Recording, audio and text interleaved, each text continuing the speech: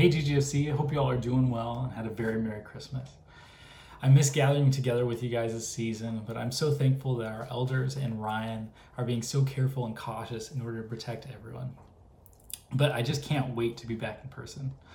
I was glad to be asked to share with you guys a short devotional in lieu of Sunday morning gatherings, and I wanted to focus on faith and about our endurance of faith. So we'll be reading in Hebrews chapter 12 if you have your Bibles and want to follow along. Before we get there, I just want to reflect on this time last year. I remember 2019 as we were looking forward to 2020, and months prior, people were so excited for the new year might bring.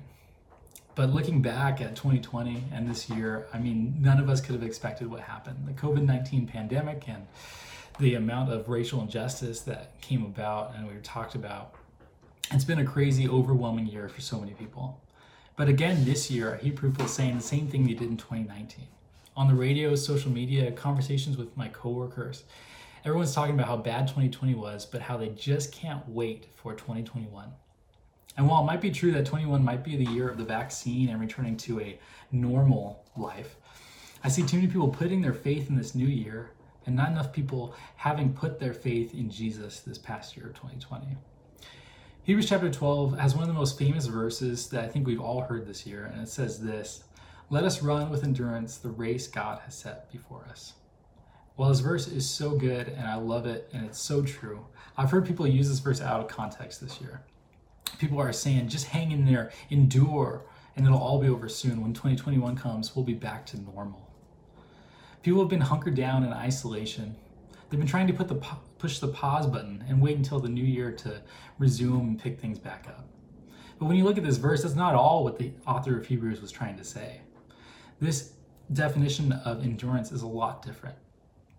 And while that phrase might give a glimmer of hope to people who have no hope, those of us who have faith in Jesus, we can't settle for this type of living.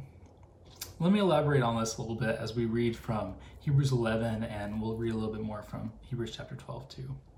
Before we do that, I just want to remind you that God is personal, right? This means that he isn't a feeling, he's not an emotion. So in order to engage with God, we must listen to him and we have to talk to him. This means being in the Word. This means listening to his word through preaching and in scripture, right? And then we need to talk and we need to respond to him in worship and in prayer. And he is present, he is ready, and he's willing to be there, right? He makes that personal connection with us. And the thing is, day-to-day relationships like that is not always exciting, right? There are things in the relationship that are hard that you need to talk through, you need to work through. Think of your relationship with your best friend or your spouse or maybe just your favorite person. It's not all exciting and fun, amazing conversations, but you have to have some really deep, some really hard conversations. I don't know how many of you dating had to have the DTR talk, right? Or how many conversations you have to have with your spouse about finances, and those can be really tough. But you have to have these kind of conversations in your relationship with God, right? You have to, when you face persecution, when you face trials, you have to have those kind of conversations. So let's turn to chapter 11, and what you see here you see God, how he's used so many great heroes of the faith. You see Abraham, who had a baby at 80 years old. You see Noah, who built a boat in the middle of a drought, right? In Jericho, they walked around the building 7 times and the walls came tumbling down. These are clear indicators that God is present and that these leaders had faith and they trusted God in difficult situations. But you continue reading in chapter 11 and you get down to verse 35, and I want to read it for you. It's faithful leaders, but their stories didn't end in miracles, right? So let me read this for you. "But others were tortured, refusing to turn from God in order to be set free. They placed their hope in a better life after the resurrection. Some were jeered at and their backs were cut open with whips. Others were chained in prisons. Some died by stoning. Some were sawed in half, and others were killed with the sword. Some went about wearing skins of sheep and goats, destitute and oppressed and mistreated. They were too good for this world, wandering over deserts and mountains, hiding in caves and holes in the ground." This is a different type of faithful leader, right? One that pursues God no matter what the difficult circumstances are that they are in. And I want to encourage you to reflect on your faith journey up to this point. Have you been seeking out these kind of miracles or these spiritual thrills? Have you been longing for an excitement or these feelings from God? Or have you been in it for the long haul? I think of two places, both amusement parks. I think of Six Flags and Disneyland. I love both, but for different reasons. Six Flags is awesome because you go and you're just on these amazing roller coasters that twist you upside down and they make you want to hurl, and that's why you go. And then there's Disneyland. You don't go for that reason. You go for the atmosphere, you go for the food, you go for the entertainment because it transports you to a magical place, and it's different, right? Both serve their own purpose. But I couldn't live at Six Flags. I couldn't live at this place of excitement and where my stomach is turning constantly. But if you welcome me to come live at Disneyland, I would gladly take the offer. They have wonderful food and the atmosphere is just amazing. And the reason I bring this up is because our relationship with God can't be based on that excitement. Sometimes we hear a really good message or we have really good worship and we have this kind of emotional excitement, right? This mountaintop experience. What seems like a miracle in our life of God breaking down walls and barriers. And while this is awesome, we can't just be seeking these thrills constantly. We need to have a life that is constantly pursuing God in that relationship with Him, and that deals with persecution by talking to God, praying with it, not hitting the pause button. So let me go back to chapter 12, and I want to read it for you in its full entirety and its context. And then we'll talk a little bit more about it. So picking up at verse 1. Therefore, since we are surrounded by such a huge crowd of witnesses to the life of faith, let us strip off every weight that slows us down, especially the sin that so easily trips us up. And let us run with endurance the race God has set before us. We do this by keeping our eyes on Jesus, the champion who initiates and perfects our faith.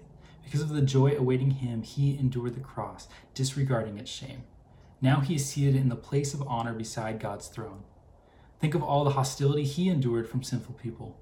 Then you won't become weary and give up. After all, you have not yet given your lives in your struggle against sin. And have you forgotten the encouraging words God spoke to you as children? He said, "My children, don't make light of the Lord's discipline, and don't give up when he corrects you. For the Lord disciplines those he loves, and he punishes each one he accepts as his child. As you endure this divine discipline, remember that God is treating you as his own children." Let's jump down to verse 10. For our earthly fathers disciplined us for a few years, doing the best they knew how, but God's discipline is always good for us, so that we might share in his holiness. No discipline is enjoyable while it is happening. It's painful, but afterward there will be a peaceful harvest of right living for those who are trained in this way. A couple weeks ago, Ryan talked about this discipline, right? He talked about dealing with trials and testing from God, dealing with sin and how do we overcome that and pursue righteousness and holiness. And it's testing like that that makes us stronger, so that we can walk that straight path when trials do come. When we do need to have that endurance, we have the strength to get through it. God doesn't ask you to enjoy the spanking, he asks you to endure it. And this isn't a passive hunkering down, get through it. It's a patient waiting on God, spending time in his word, talking to him constantly, trying to discern his will. Sometimes he speaks and sometimes he's silent. We were asked to patiently wait on him. After resurrection, Christ gave us the dwelling of the Holy Spirit. And that should be a constant reminder for you that God is with you.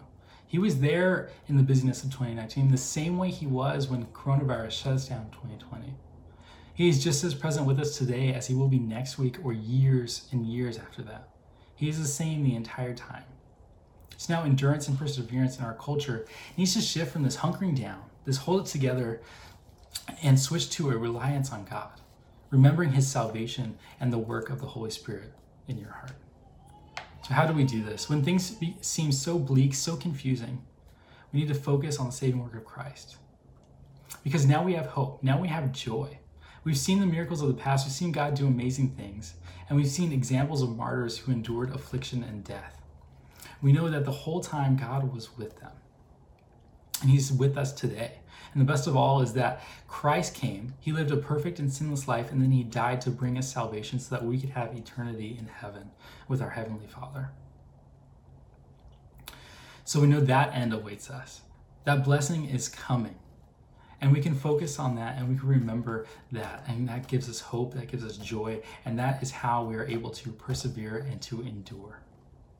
So I hope that's an encouragement for you guys, that we need to fix our eyes on Jesus. And he is our destination. And when we go through tough times, when we go through trials, when we go through persecution, we can talk to God about it. We can have that relationship just like we would with someone else. We can talk to him about our struggles, about what we're dealing with, and he will get us through. So I'm excited to see your guys' faith journey endure year after year as we journey together. Let me pray for you. Lord God, thank you so much for this time we had to spend in your word. Lord, I thank you that your word is so clear that we need to focus on the work that you've already done through Jesus, that you've given us salvation. Lord, we are so grateful. So as we face persecution, as we face trials, Lord, we remember that hope and we can be joyful.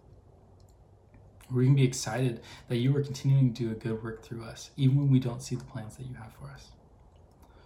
Lord, so I ask that you'd empower us, that you give us boldness to live out our convictions. Lord, to be strong in your name.